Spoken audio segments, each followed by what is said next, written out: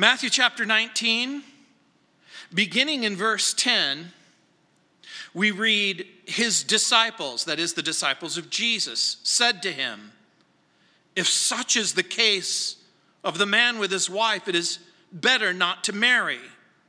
But he said to them, all cannot accept this saying, but only those to whom it has been given.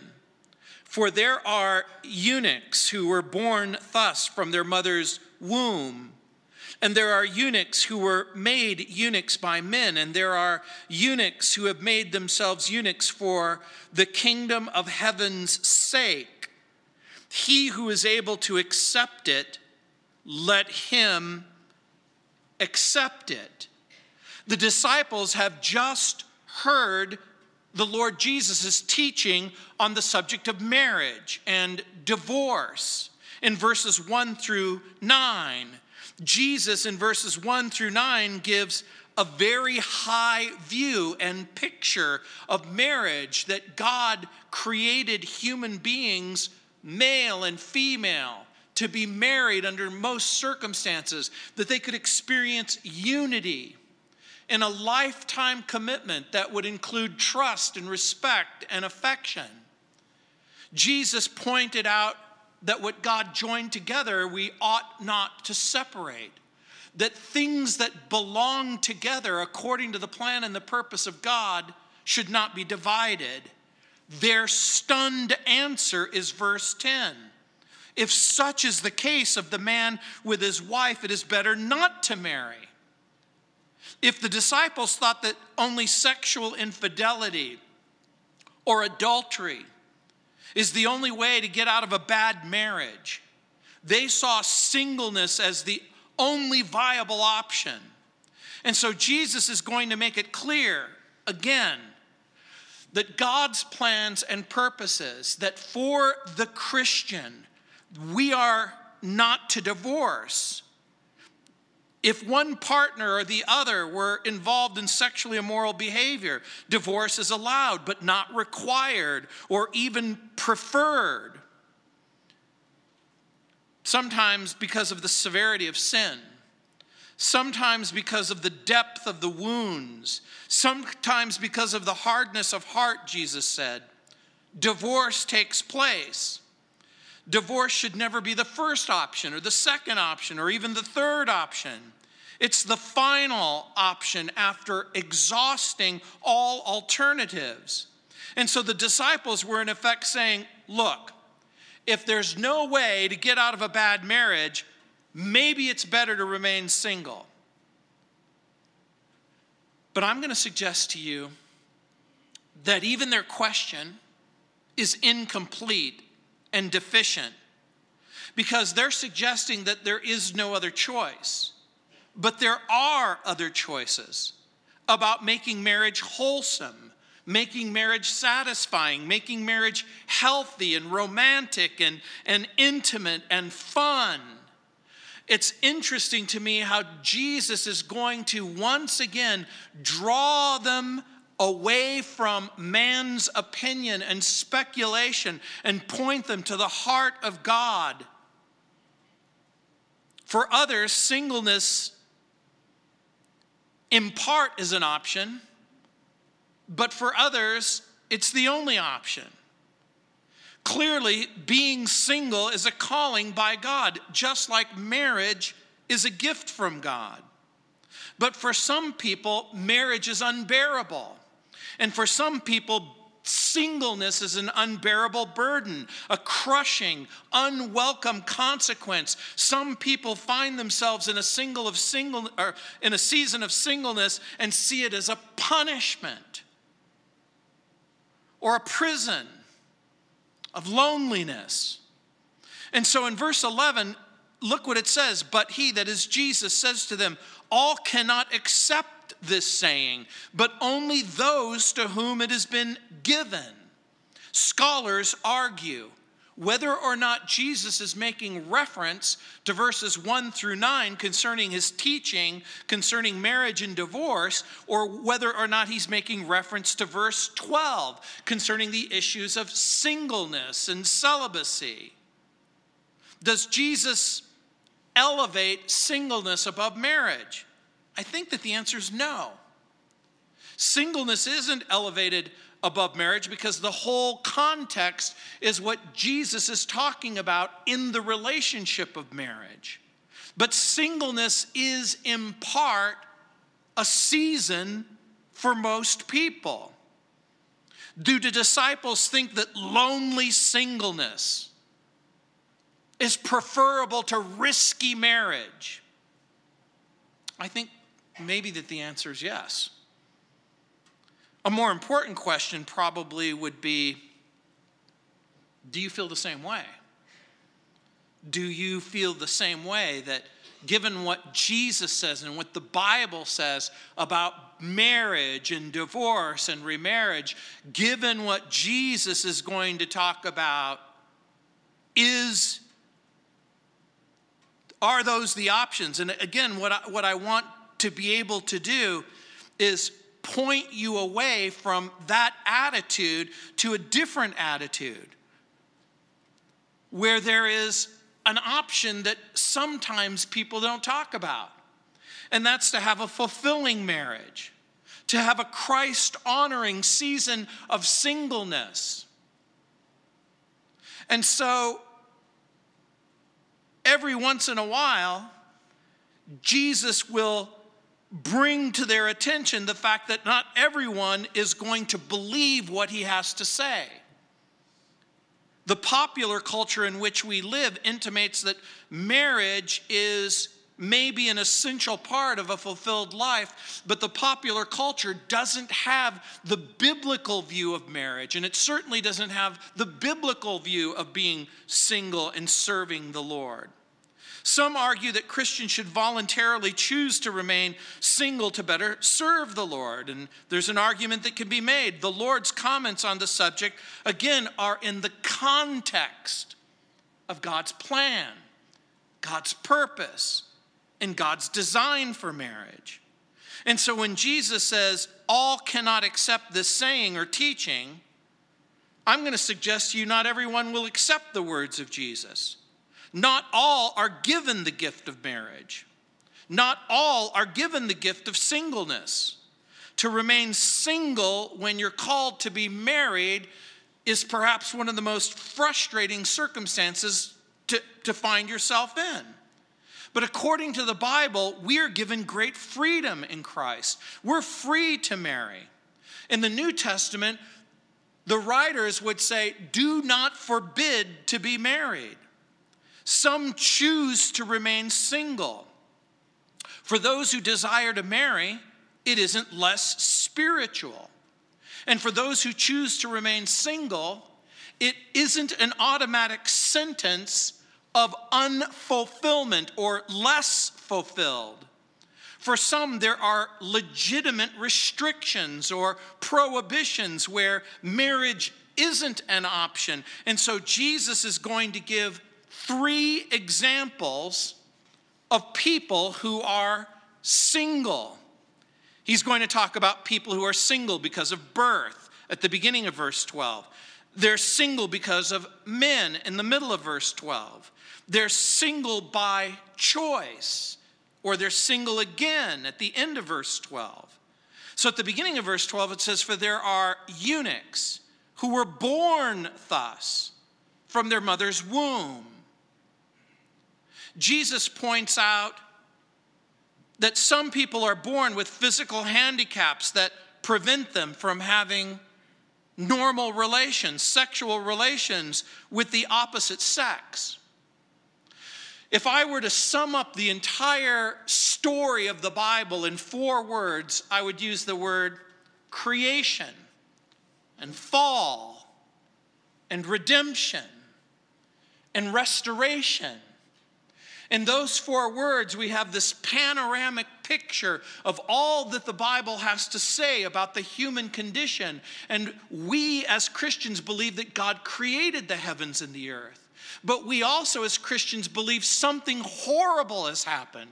Something terrible has happened. There's been something that has happened that has caused people and maybe marriages and maybe individual hearts that something has gone wrong. And so Jesus points out people who are born with a congenital birth problem. They might have undeveloped or underdeveloped sexual capacities. When I was on the radio, one of the frequent questions I would be asked would be about the problem of hermaphrodism. Maybe that's a term that's unfamiliar to you, but about 1 in every 10,000 births results in a child tragically being born, sometimes with 2 sets of genitalia. That doesn't mean that there isn't a dominant gender, whether male or female. But as you can imagine, some people are born under circumstances that it's going to make it very, very difficult. Now, I'm not saying that every person born with difficulties or with handicaps or with underdeveloped or no developed capacities don't have the possibility of marriage or even fulfillment. What I'm talking about is that Jesus is bringing to our attention that there is a group of people who exist who, for reasons not their own, are never going to be able to enter successfully into a marital relationship. So again, Jesus speaks of a eunuch, a person who's incapable of having sexual relations because of a physical problem. Some people simply are not wired to be married. They're not freaks. They are not misfits.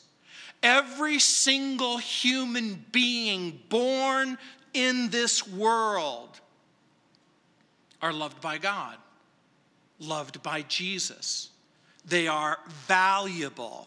And physical limitations doesn't mean that there is no plan, no purpose for their lives.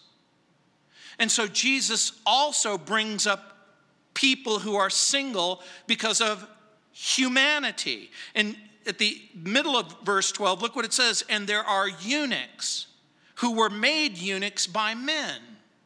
Now, in our culture and society, we don't practice castration in order to protect our women. That's not a part of our culture. That's not a part of our society.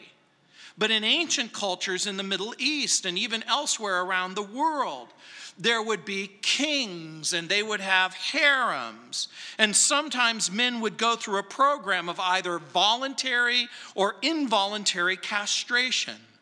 The male guards who had charge of the king's harem were often surgically altered to ensure that no inappropriate sexual relations took place. Sometimes during profound seasons of war and difficulties, people would be captured and they would be taken and that they would be enslaved. Scholars suggest that maybe people who were captured even during the Babylonian captivity, like Daniel and his companions, may have suffered at the hands of the rulers. We have no way of knowing that, but we have every way of knowing that clearly it was a practice that took place. Historical records indicate that the priests of Diana in Ephesus practiced self-mutilation. And as horrible as that might sound, some parents have had their own children castrated as offerings to pagan deities in the past. And we might think about this horrible practice and we might think about it as being sickening and revolting. And well, we should. But we would be making a serious mistake if we thought that it was limited to the past or days gone by. You see, we also live in a culture and a society that has now begun to suggest that gender fluidity takes place. That even though the Bible says that God made them male and female, that there are spectrums of gender. We know as Christians that that's not true. But again, in sensitivity, we should be able to recognize that, again, we live in a broken world with broken people who've have had all kinds of broken experiences. I personally have known people who have suffered from what people call gender dysphoria, or people who in their heart of hearts and their soul of souls are born a male and they think that they're female, or they're born a female and they think that they're a male, and there is a problem and there is a struggle and there's a profound difficulty that takes place. And again, we live in a culture and a society where in America, not in ancient pagan culture, in America, if you're 10 years old or 11 years old and you're a young girl or you're a young boy and you suggest to your parents that you're a different gender, there are parents who will take their children to the doctor and fill them with drugs and even offer a surgical alternative. The problem, of course, is that you can surgically rearrange a person's body, but you can't surgically rearrange their gender. Now, I'm saying all of this not to be insensitive to the people who are suffering, but to remind you that we live in a broken world with broken people, and that the gospel still is the solution to brokenness. That we need to give people hope and grace and mercy. Remember, we talked about creation and the fall, redemption and restoration. We live in an imperfect world, but there is a gospel that gives people hope so that they can find their way into a right relationship with God through Jesus. That's what the gospel promises. Now, a castrated person doesn't have the same sexual desires as a non-castrated person. So there are people who, because of accident, who because of injury, because of surgery, are sometimes precluded from marriage. And so again, Jesus points out there's a singleness because of congenital issues. There's a singleness because of surgery, accident. But he also points out that there are people who are single because of choice. At the end of verse 12, look what it says, and there are eunuchs who have made themselves eunuchs for the kingdom of heaven's sake. And then Jesus says, he who is able to accept it, let him accept it.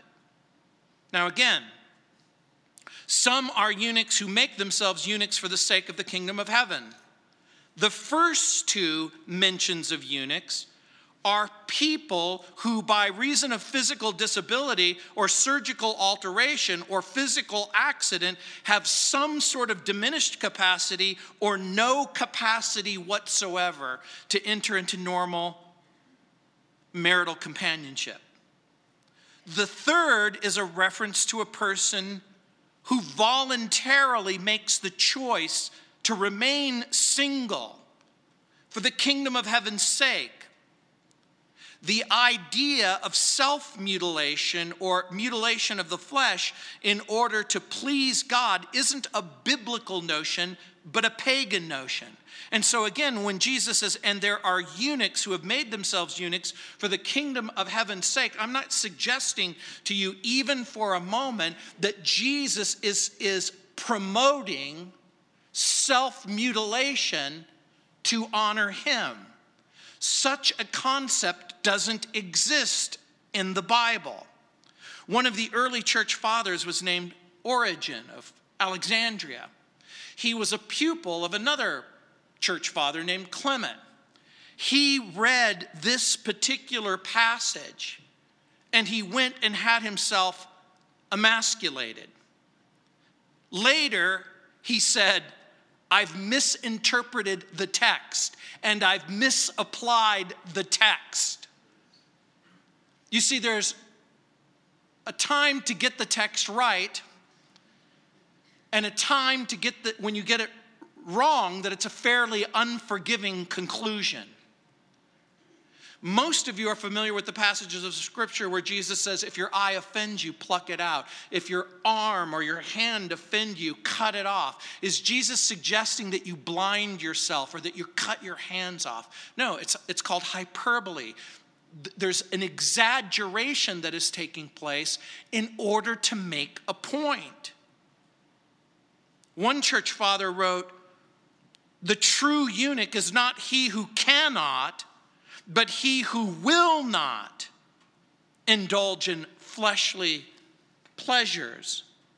And so Jesus points out that there are people who are going to voluntarily make the choice to remain single. And again, he's doing it to remain celibate in order to serve the Lord. All the evidence in the New Testament indicates that Jesus was single, that he was celibate. He was single and celibate in order to serve the Lord. Because there are people who get angry and there are people who get frustrated. They might think, well, I don't get it. How could God do such a thing? How could God allow a child to be born under circumstances that aren't normal? Or how could God punish a person by making them single all of their life? Or how could God punish a person by not allowing them to sexually express themselves in whatever form or fashion they desire? And a right reading of the New Testament reminds us that this isn't about a God who has created crippled or deformed people, but rather a God who has created a world perfect, a world that has been blighted and fallen into sin, a world that needs a Savior, a world where redemption is offered in the person of Jesus. Some people will say, well, how can a person make a choice between the physical love of a lifelong partner and devotion to God? And the right answer, of course, is part of this passage, at the beginning of the passage and the middle of the passage and towards the end of the passage, which we have now read, because I'm going to suggest to you that Jesus is inviting his disciples to embrace the belief of God's plan and God's purpose and God's heart concerning what it means to be married, concerning what it means to be single. Sometimes God allows people to remain single in order to go places and do things that are unique to their gift and their calling. Someone has said, he who travels the fastest travels alone. And those of you who are familiar with going across the country, you understand that sometimes it's way easier to get to a place without a wife or without a kids. Again, this isn't an argument to abandon your wife or abandon your kids, but rather to reinform and reassert what Jesus has basically been saying. That if you're married, honor God and obey him in your marriage. If you're single, honor God and obey God in your singleness. In 1 Corinthians chapter 7, verse 32, Paul writes, but I want you to be without care. He who is unmarried cares for the things of the Lord, how he may please the Lord. But he who is married cares about the things of the world, how he may please his wife. There's a difference between a wife and a virgin. The unmarried woman cares about the things of the Lord, that she may be both holy in body and in spirit. But she who is married cares about the things of the world, how she may please her husband. One paraphrase reads this way: I want you to live as free of complication as possible. When you are unmarried, you're free to concentrate on pleasing the master, unquote. That word that Paul uses, but I want you to be without care, is a word that means to be torn in two different directions, torn between two options. Paul is in effect saying, I don't want you to tear yourselves apart over this issue. If you're single, pause and ask yourself this question. Am I doing something for Jesus? Or am I complaining to Jesus? Because for some people, they might be thinking, I don't want to be single. Or I regret, or I reject this season of singleness. But the truth is that there's never a season of selfishness for the married or for the single. that we are called always as Christians to a season of selflessness. Are you using this season in your life to be used by God to expand the kingdom? Or are you scrambling to find a romantic relationship with someone? Are you squandering your season of singleness? Did you ever stop and think that God might be wanting to use you in this very special time in your life? And so some of you might be thinking, well, you mean if I'm married, all of my special time is gone? That's not what I'm saying at all. Don't confuse the passage with your own circumstances. What Jesus is saying, I think, throughout the text is that there's a time to honor him and serve him, and that honoring and serving might take different directions at different times in your life. Paul is saying, I don't want you to be torn apart over the issue. Marriage requires maturity and responsibility. Let me ask you a question, those of you who are married. Does age always bring with it maturity? Pretend it's a Pentecostal church and you can talk to me. Yeah, age doesn't always guarantee maturity. Paul's emphasis is to live a single lifestyle for the Lord. Again, does that mean that married people can't have a married lifestyle in the Lord? Of course, we're to have a married lifestyle in the Lord. Some scholars have pointed out that George Whitefield and John Wesley would have been much better off if they had remained single. But let the scholars tell that to George Whitefield and John Wesley's children. Is it true that history tells us that George Whitefield and John Wesley experienced some great difficulties because of the unique challenges and ministries that were given to them? The answer is yes. Am I promoting an elevation of ministry over marriage? No, I am not. What I am promoting is a lifestyle of loving the Lord and serving the Lord and honoring the Lord, whether you're married or whether you're single. Singleness presents opportunities to serve. At the end of verse 12, Jesus says, he who is able to accept this, let him accept it. Again, Jesus seems to be saying, at least in the narrow, literal sense of the word, those who are called to be married, stay married. Those who are called to be single and celibate, accept this time of singleness and celibacy. Jesus may also be saying more broadly, more generally, everything that I've said about marriage and everything that I've said about being single should be accepted. And I think that that's probably the meaning.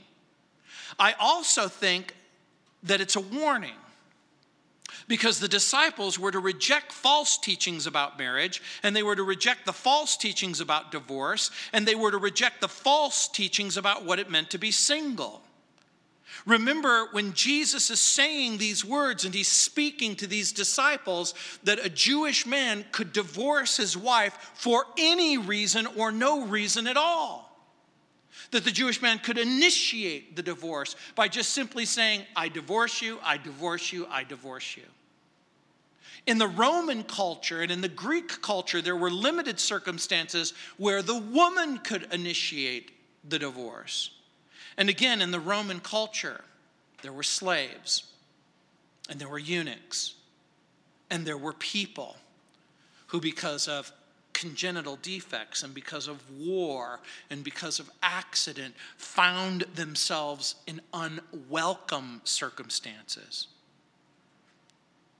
So I think that that's part of what he's talking about. The disciples were to put away the false practices and the false ideas that were accepted by the religious leaders or that were embraced by the popular culture. And I think that that's part of what we can glean from this text.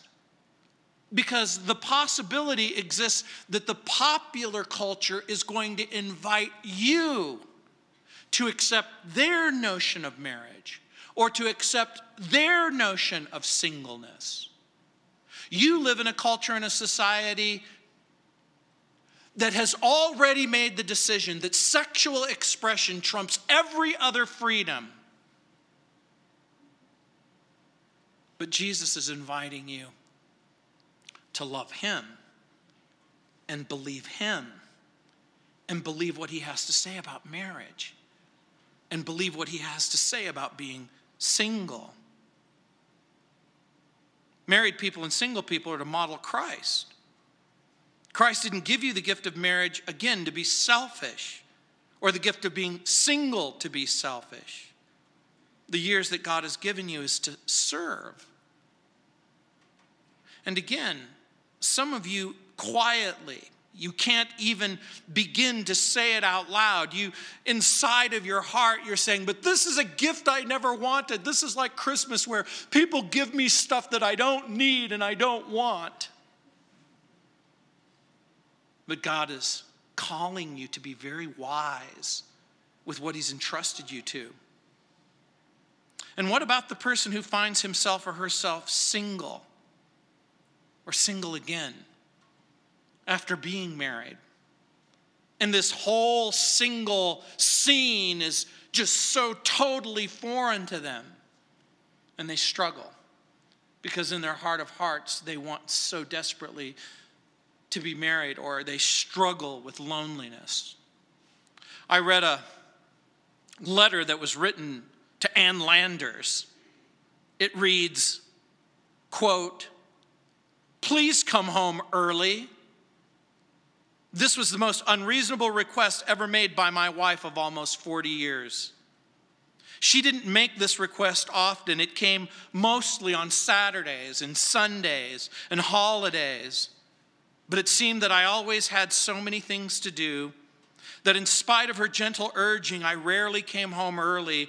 I don't want to give you the impression that I was never home. I was home a lot. We rarely did anything out of the ordinary. We enjoyed the kids and the grandchildren. We listened to music. We read the paper. We had meals together.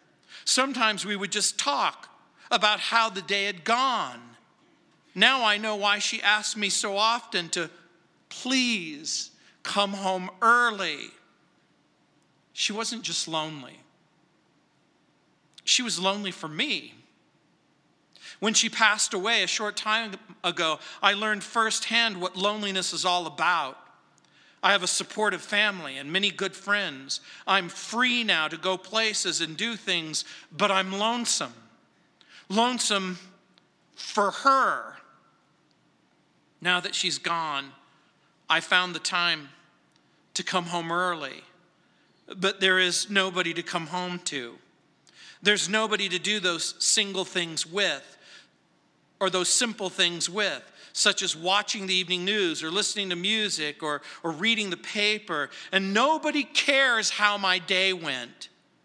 If I should get a call from the good Lord to please come home early, I won't fight it, unquote.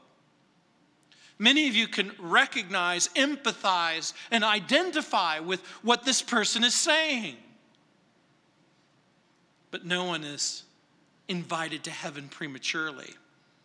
No one is invited to heaven unannounced or unwelcome.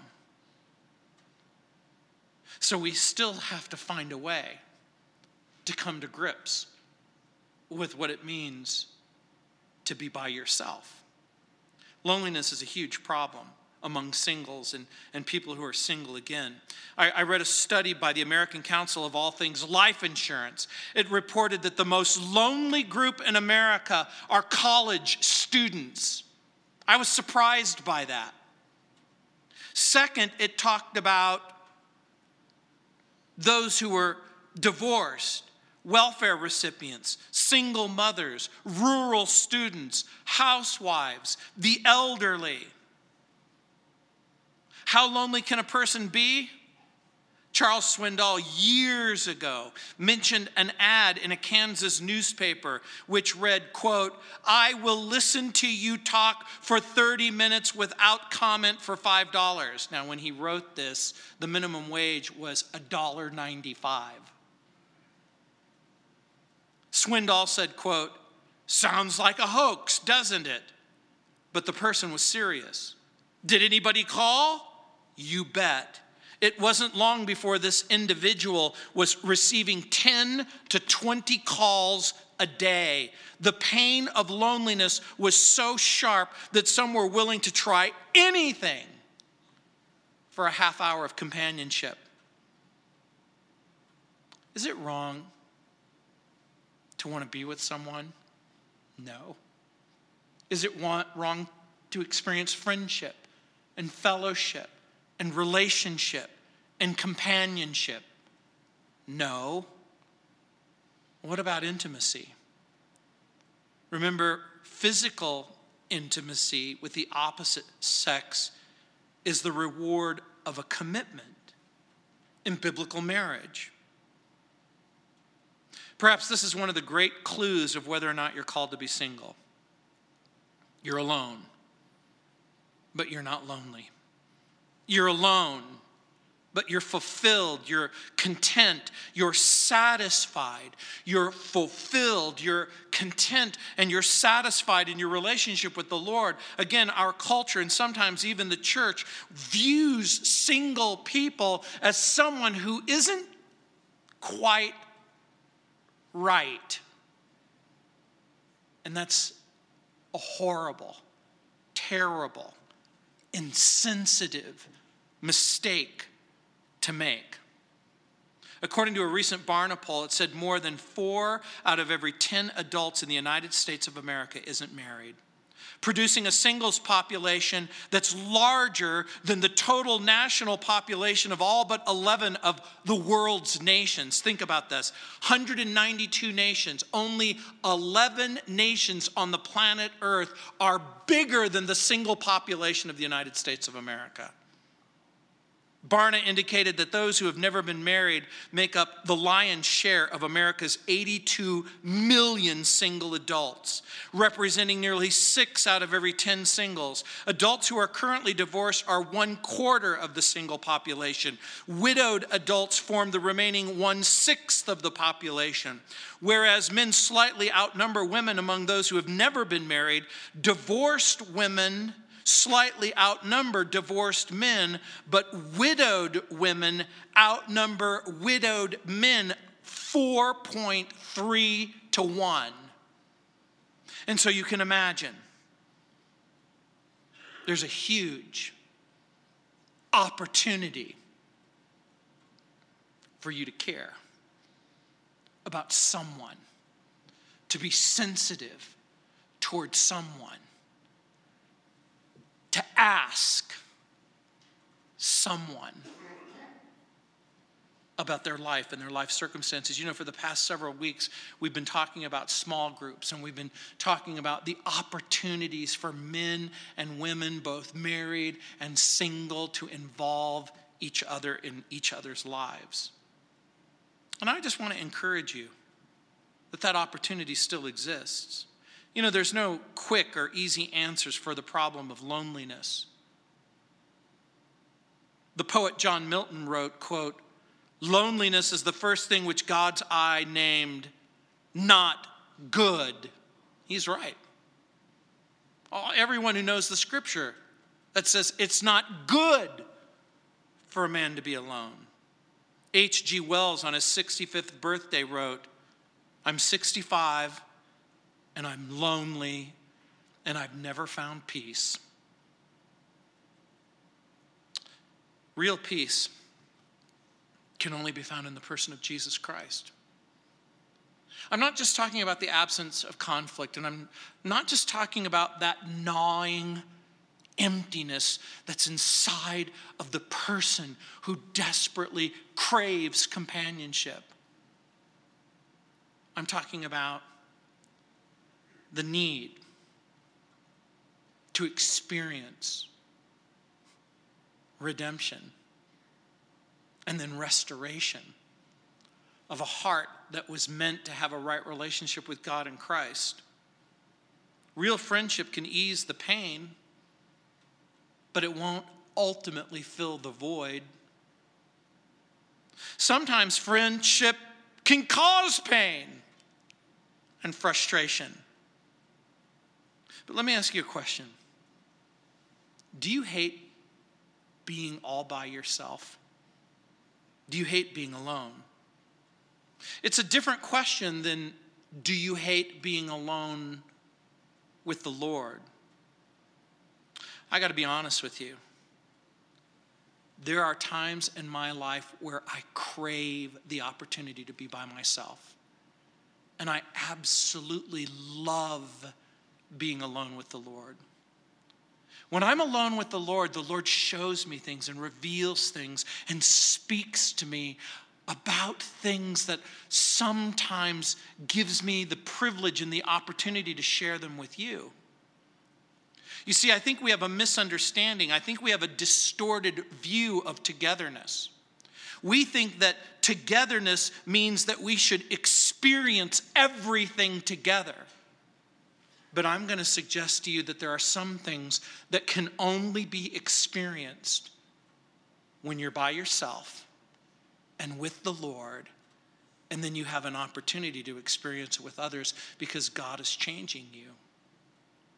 You see, I want to be the kind of pastor that you enjoy being with.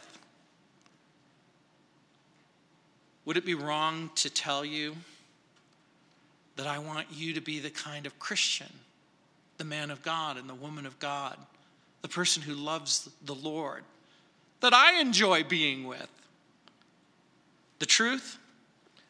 Ask yourself that question. Am I the kind of person that people enjoy being with? In contrast to the popular culture in some segments of the church, remember what Jesus says about marriage and about what it means to be single. Clearly, singleness is hard for many people. There's an ongoing battle with loneliness. Marriage was designed for unity, companionship, friendship. I think that that's why most people are called to be married. But sometimes we experience a season of singleness. And I use that term season because I want to point something out to you. According to the Bible, no one will be permanently single if you have a right relationship with God and Christ.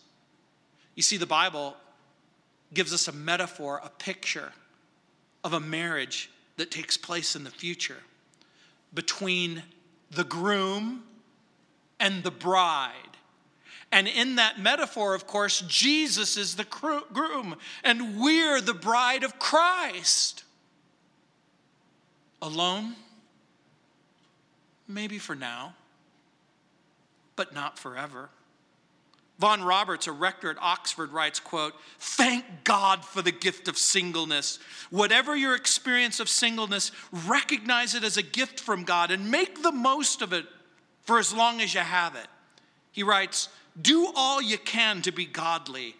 It's easy for those who are single to lapse into selfish, self-centered lifestyle or into sexual sin, whether in thought or deed. Be self-disciplined and accountable to others. Keep your eyes fixed on heaven.